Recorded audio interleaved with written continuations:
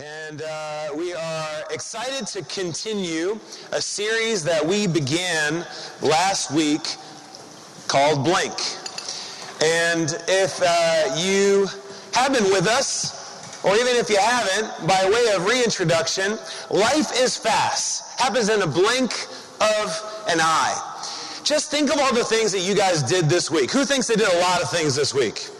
All right, yeah. You're like having a hard time. That's why you're here at church, right? You're recovering from all the things you did this week. Think about the people that you talked with.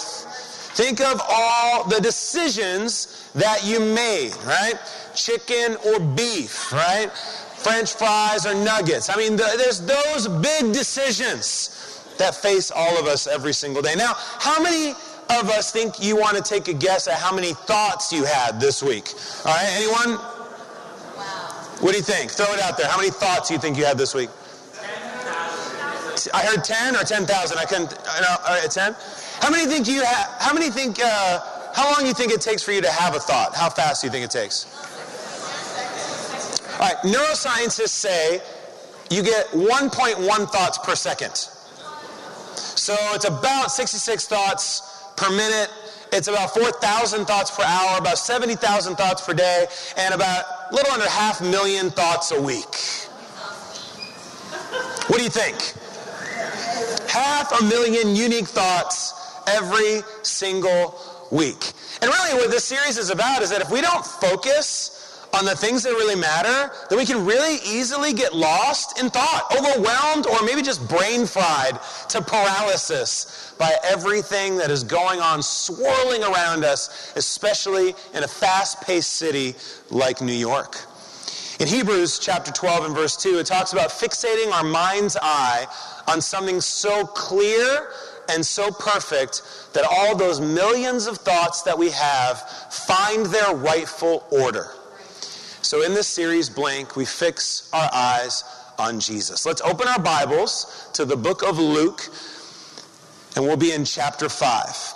We're going through the Gospel of Luke, and last week we dove into an earlier chapter about Jesus dealing with rejection going into his hometown. You think you're going to get praise from the people that are part of your roots, and you go home and they reject him. They don't accept him, and we talked about people pleasing and how difficult and tempting it is to want to please the crowd, and really what we need to be doing is focusing on pleasing the Lord. Today we meet a man who's already been rejected by society, not because of anything he said, but because of a physical condition that he's suffering from. And he has a run-in with Jesus. Here, let's read together in Luke 5:12. While Jesus was in one of the towns, a man came along who was covered with leprosy. When he saw Jesus, he fell with his face to the ground and begged him, "Lord, if you are willing, you can make me clean." Jesus reached out his hand and touched the man. "I am willing," he said. "Be clean." And immediately the leprosy left him. Jesus ordered him, "Don't tell anyone, but go show yourself to the priests and offer the sacrifices that Moses commanded for your cleansing as a testimony to them." Yet the news about him spread all the more, so that crowds of people came to hear him and to be healed of their sicknesses. But Jesus often withdrew to lonely places and prayed. Let's stop there. Have any of us heard the phrase, "The Walking Dead"? All right, I won't ask for a raise of hands on who's watching the series, but this is not a new phrase. This phrase was used quite a bit, actually, about 2,000 years ago for a horrific, disfiguring disease that we just really read about. Leprosy, especially back in the day that we're talking about, attacked the extremities, wears down the nervous system, stuff starts falling off of your body, you erode, you deteriorate, it's highly contagious, no drugs to control it, no cure. And the law was, back in the day, you had to scream out wherever you went, "Unclean, unclean." And in different eras of history, there would be these little clapper noisemakers that you would make and maybe have certain insignia on your body to make sure everyone knew that you were coming around the bend. "I'm unclean. I'm leprous. You could catch it from me." You were isolated. You were quarantined.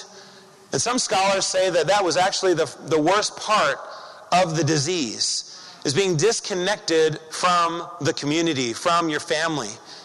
And really from then till now, leprosy has continued. We've been able to manage it a little bit better, but outbreaks have infected people on every continent. The World Health Organization says about 180,000 people are infected in our world today. About 200 are diagnosed with it every year in the United States. Its bacteria can go airborne, right? You can catch it from someone coughing or sneezing. And this is a pretty intense disease. Now, it has its latent forms. It has its prephase. There's symptoms. You can catch it at different times. But 2,000 years ago was a death sentence if you had full-blown leprosy. So we understand from our text, this is a pretty serious situation of someone having a talk with Jesus. And what does Jesus do? You know, if I were Jesus and I understood this disease, I think in my mind, of course I'm not Jesus, but what I would do is I would just snap my fingers and heal the guy from a careful distance. Everything still gets solved, right? We worked it out. You're healed. The news is still spreading. I mean, everything's fine, right? But what does Jesus do? He's got to go and touch the guy with leprosy. He's got to touch him. He does the unthinkable. He does what goes against society's better judgment, rules, everything. And then you say, and I'm the skeptic, so I say, well, Jesus knew that he wasn't going to get the disease, right? He's Jesus. He has those powers. Everything's going to be fine. He knew he wasn't going to get infected. And then I start thinking, would I be so bold, even if I knew that I wasn't going to get infected, to go ahead and touch all of that? Would you? I mean, Luke, who's writing this, is a first century doctor. He's a physician. So he pays very close attention to anything that has to do with the medical field. And in verse 12, how much leprosy is on this guy? It says he is what? Covered with leprosy. This is not someone who's just infected. This is full-blown leprosy. In the Old Testament of the Bible, there are at least 35 different rules and regulations for what not to do, how not to get close to anyone with leprosy. Scabs, scaly skin, discoloration, bumps and bruises. Even if it wasn't leprosy, the Old Testament was very careful about anything that might be leprosy, all right? They were trying to take care of the tribe. One person gets infected, could be genocide, so they were very careful and would quarantine anyone that potentially had this disease. And what we're really getting to, though, about this is being leprous was more than a disease. It was about a state of mind. If you associate with, help, reach out to, let alone touch a leper, now you're a leper. So even if you don't catch it, you are labeled the same thing that they are. You're an outcast. Your family would most likely disown you. They'd be embarrassed by you. No help would come to you. No love would come to you. They believe that you must be cursed by God. Total outcast. And it's pretty hard, if you're someone who's not infected, to risk all of that, all the religious implications, all the social implications, let alone the physical implications, and go in and touch the leprous man. You guys there with me? Would you do it? I don't know. I don't know if I would. And then we have to ask ourselves, all right, would I do it then? But how about, would I shake hands with the homeless today? Do I shake hands with the homeless today? Would I give a hug to someone with AIDS? What knowledge do I have? What risk would I take?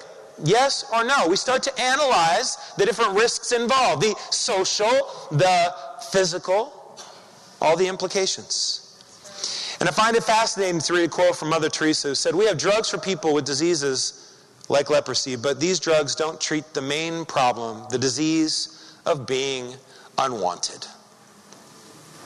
And that's the real question. Are we willing to want the unwanted? Lesson is not today, go out and touch somebody. The lesson today is, am I willing? Am I willing? Do I have the spirit to want what is unwanted? And I can't help but think that for everyone in the room, we've come into church today, we have some faith in God, and we understand that God wanted us when perhaps there was a time in our life when we weren't very desirable. He was still willing to accept, to reach out, to bring us in. It's time for us to pay that favor forward. Yes, at the risk of being labeled or looked at or judged or disrespected. This is an issue of the will. It's your will. It's your free agency. It is yours to decide what you're going to do with your will. All right? Willpower. We can do a lot on willpower. We're going to talk about what we are willing to do today. That's the question. The same that the leper puts to Jesus is, are you willing? The world teaches us, I believe, to be unwilling in a lot of different ways. To guard ourselves against anything that's new or things that are hard or things that push us outside of our comfort zone.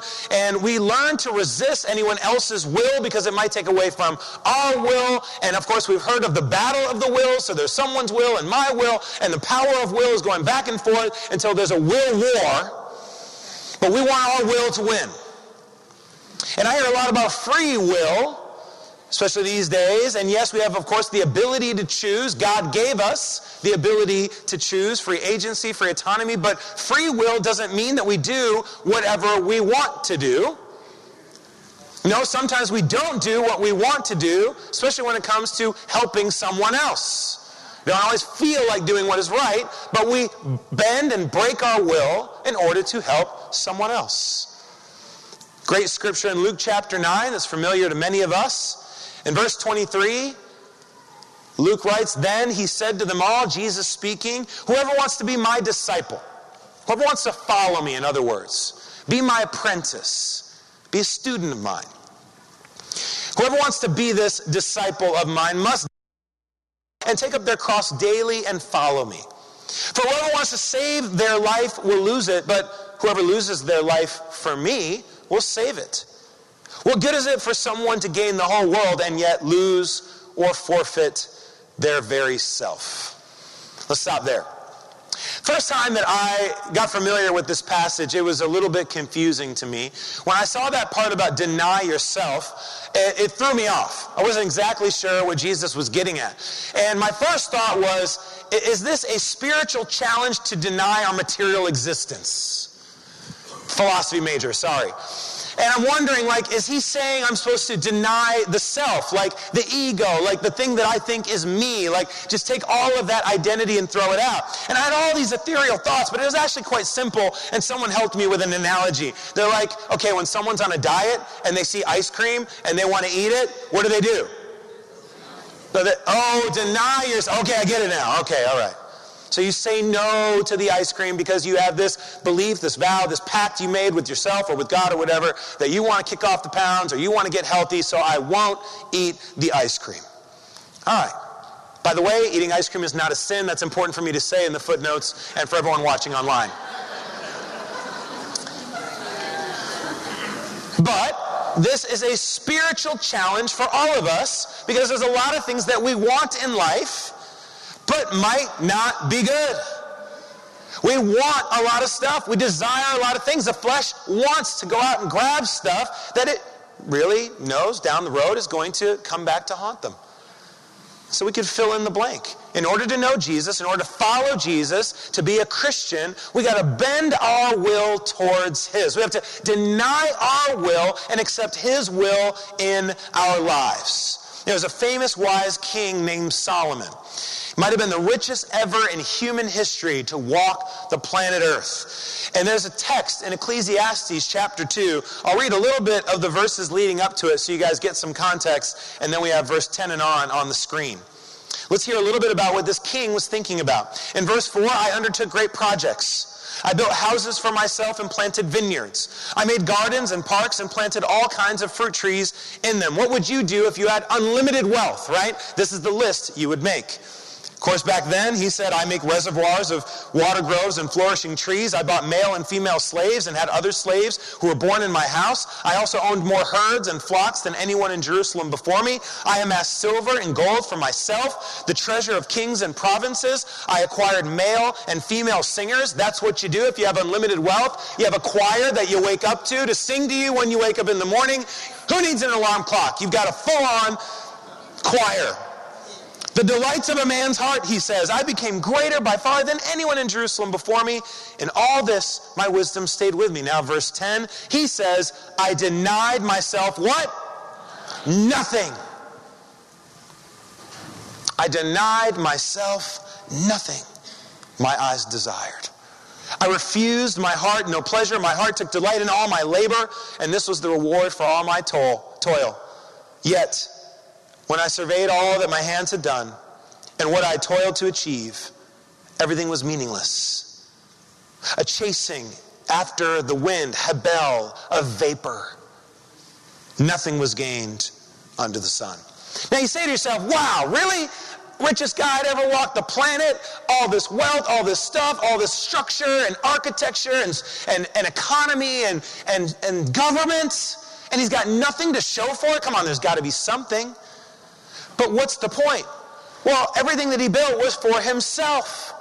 So let's look at it like an equation. I know we have some math lovers in the room. Self plus self still equals self. Or maybe it's 2 times self, or self squared. I'm not good at math, but I know self's in the other side of the equal sign. So where does it get you? Self plus self equals more self. Self times self. Self multiplied is more self. Nothing is gained under the sun except more you. Do you really want more you of you on this planet?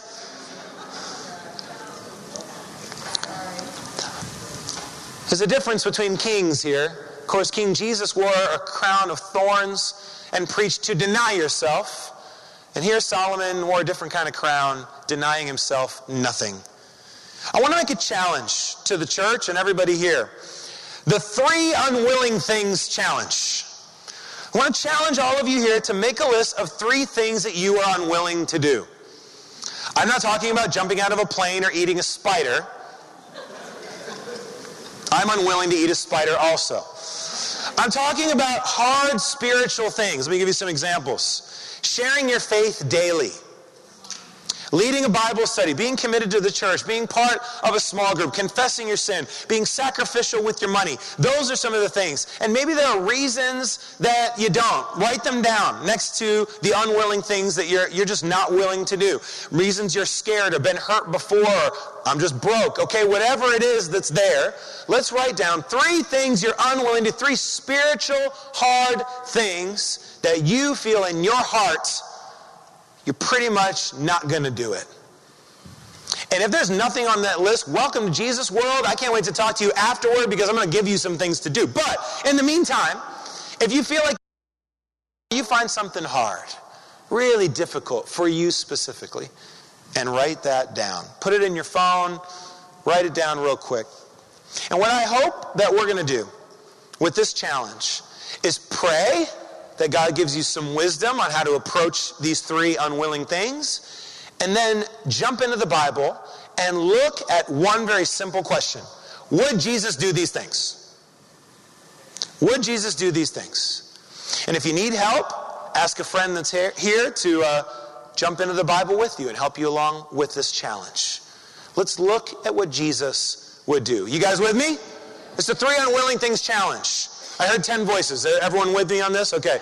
All right. That's a little bit more. And if you're not, it's okay. You think about it and you pray about it.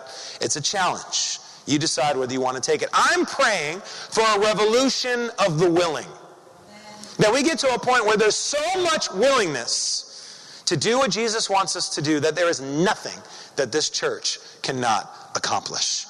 In 1 Corinthians 9, because we understand this in a physical way, 1 Corinthians 9, verse 27, Paul talks about this idea of not bending the will in a spiritual way, but bending it in a physical way. Of course, he describes it in a physical way, but it's a metaphor for the spiritual. He says, I strike a blow to my body and make it my slave, so that after I preach to others, I myself will not be disqualified for the prize.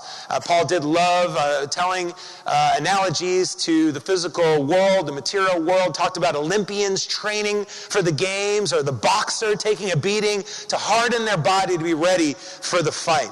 And we understand this idea of bending our body, shaping our body in order to be ready to compete in those type of games. Athletes train, beat it down until it's tough and can take a challenge. One example of maybe beating your body or working out in the gym, especially with a core workout, is this thing called a plank. Raise your hand if you've ever done a plank, all right?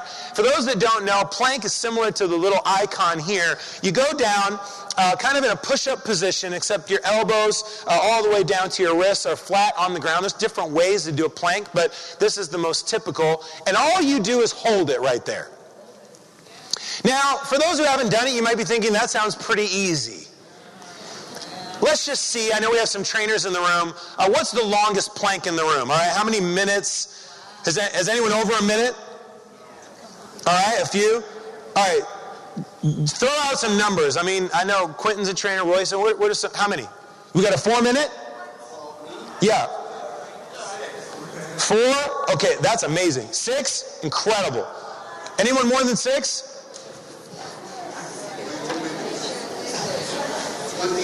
22 minutes. Oh my goodness.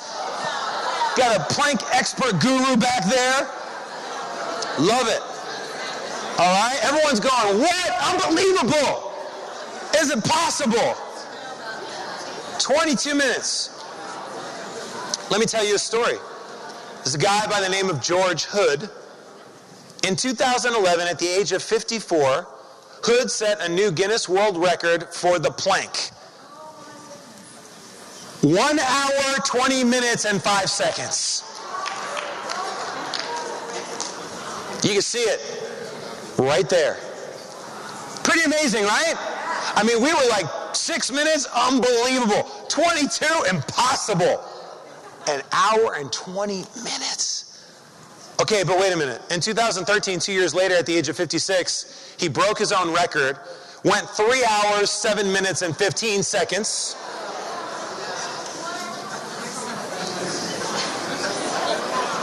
Oh, wait a minute. In 2015, at the age of, what is that now, 58? He went 5 hours and 15 minutes. Okay, there's one more. There's one more. I'm so impressed by this guy. I'm just going to show it to you. In recognition of 9/11, and as a veteran himself, he went 9 hours, 11 minutes, and 1 second. Unbelievable. Sheer willpower.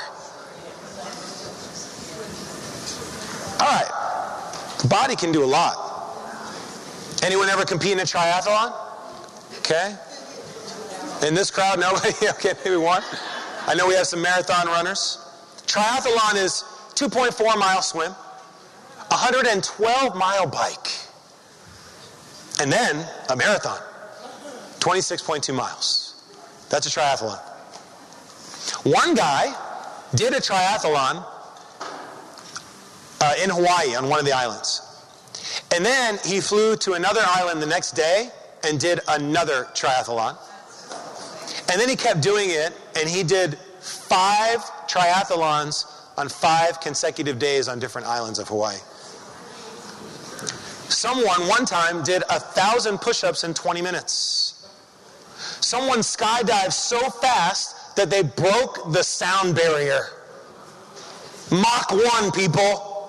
A body flying through the air. Someone broke a record. Person pulling 12 cars down the street, 28,000 pounds. The numbers start to blow your mind. How do you even comprehend that? And what's crazy is God has actually designed us with more strength than our body allows. That's why sometimes in an emergency, your adrenaline starts to rush and you can tap into that extra power. We hear these stories about someone lifting a boulder or a car off somebody. Like, that's impossible. God has designed extra little reserve of strength in your bodies. Now, the problem is if you did that all the time, completely destroy your muscles and your tendons. See, our capacity is insane. Our potential is untapped. And that's just with human will. What about with God's will empowering our lives? What about God helping us spiritually to do so much more than we're doing now? If we're willing to let His will take our lives over, imagine what can happen. You start thinking of the scriptures. You see the examples in the Bible. Some unbelievable stories. A teenage boy named David lets God's will take his over, defeated a giant, and led a nation. How? He was willing. A family restarted the whole world after the flood. How? Well, Noah and his 7 family members were willing. A young girl stopped an army from committing genocide on all the Jews. How did Esther do it? She fought her own will to surrender to God's. She was willing. That's right. 18 people moved to New York City to start a church in 1983. It was called the Central Park Church of Christ. Now the New York City Church of Christ is 3,000 people. How? 18 willing individuals. Hey, I'm willing. I don't know what's going to happen. I can't predict the future. I don't know if I can even do this, but I am willing. It's my spirit. I'm humble. God, use me. Take me. Let's do this. What are we willing to do, church? Are we willing to ask the uncomfortable questions? Are we willing to answer the uncomfortable questions? Are we willing to get real about our lives? Are we willing to confess our sins? Are we willing to travel on the subway for 30 whole minutes to get to a Bible study? Are we willing? Are we willing to offer our talents to the church? Are we willing to give God's money back to Him? Are we willing? Are we willing to commit to and participate in the small groups in our area to help build up the local church? Are we willing to believe that it's not just about Sunday, but it's about every day that we live as disciples for Jesus Christ? Are we willing? Are we willing to share our faith, talk to friends, family, neighbors, and strangers? Are we willing? Are we willing? You know, compared to pulling cars, planks, push-ups, and jumping out of planes, this seems like a no-brainer. If I got up here and told you all to do a bunch of push-ups, all right, don't do it. You don't listen to somebody do that. But if we talk about the Word of God, God, our coach in heaven saying, let's get out there and change the world. Are you willing? We say, yeah, let's go. I didn't come to church for some other reason. I didn't come to get entertained. I didn't come to hear songs, even though they're awesome. I want to sing to God out there. I want to proclaim like an angel to the world. I don't want to just come to church to get part of a social need met that I have in my life. It's about God. Discipleship to God. And we have to ask ourselves where we are on that. You know, I'm closing out here. Singer's going to come back up. But I beg of you to consider the challenge that we have before us today. You know, 2,000 years ago, in this situation with Jesus healing the leper, they blinked and they missed the message. They missed what it was really about. Everyone was buzzing about the disease and about this guy being cured and all that, but really it was about wanting people that were unwanted. It was about crossing a line. It was about having the faith to know that they can make an impact. Not just Jesus, but His followers. Why? Because they were willing. They had a willing spirit. And Jesus wasn't just trying to do a miracle in that one moment. He was trying, I believe, to give us an example of what it means to have a willing spirit. So the question is simple. Are you willing? We read the pages of Scripture. We see the Bible's call and challenge. Are you willing to respond? I'm not saying that you're going to be perfect as you do it. I'm not saying you're going to know what's going to happen tomorrow. All I'm saying is, do you have a willing spirit? Are you willing to try? Are you willing to put your foot in the water and say, ooh, it's cold, but I'm willing to give it a shot? That's what God is asking of us. Are we willing? And I pray we are.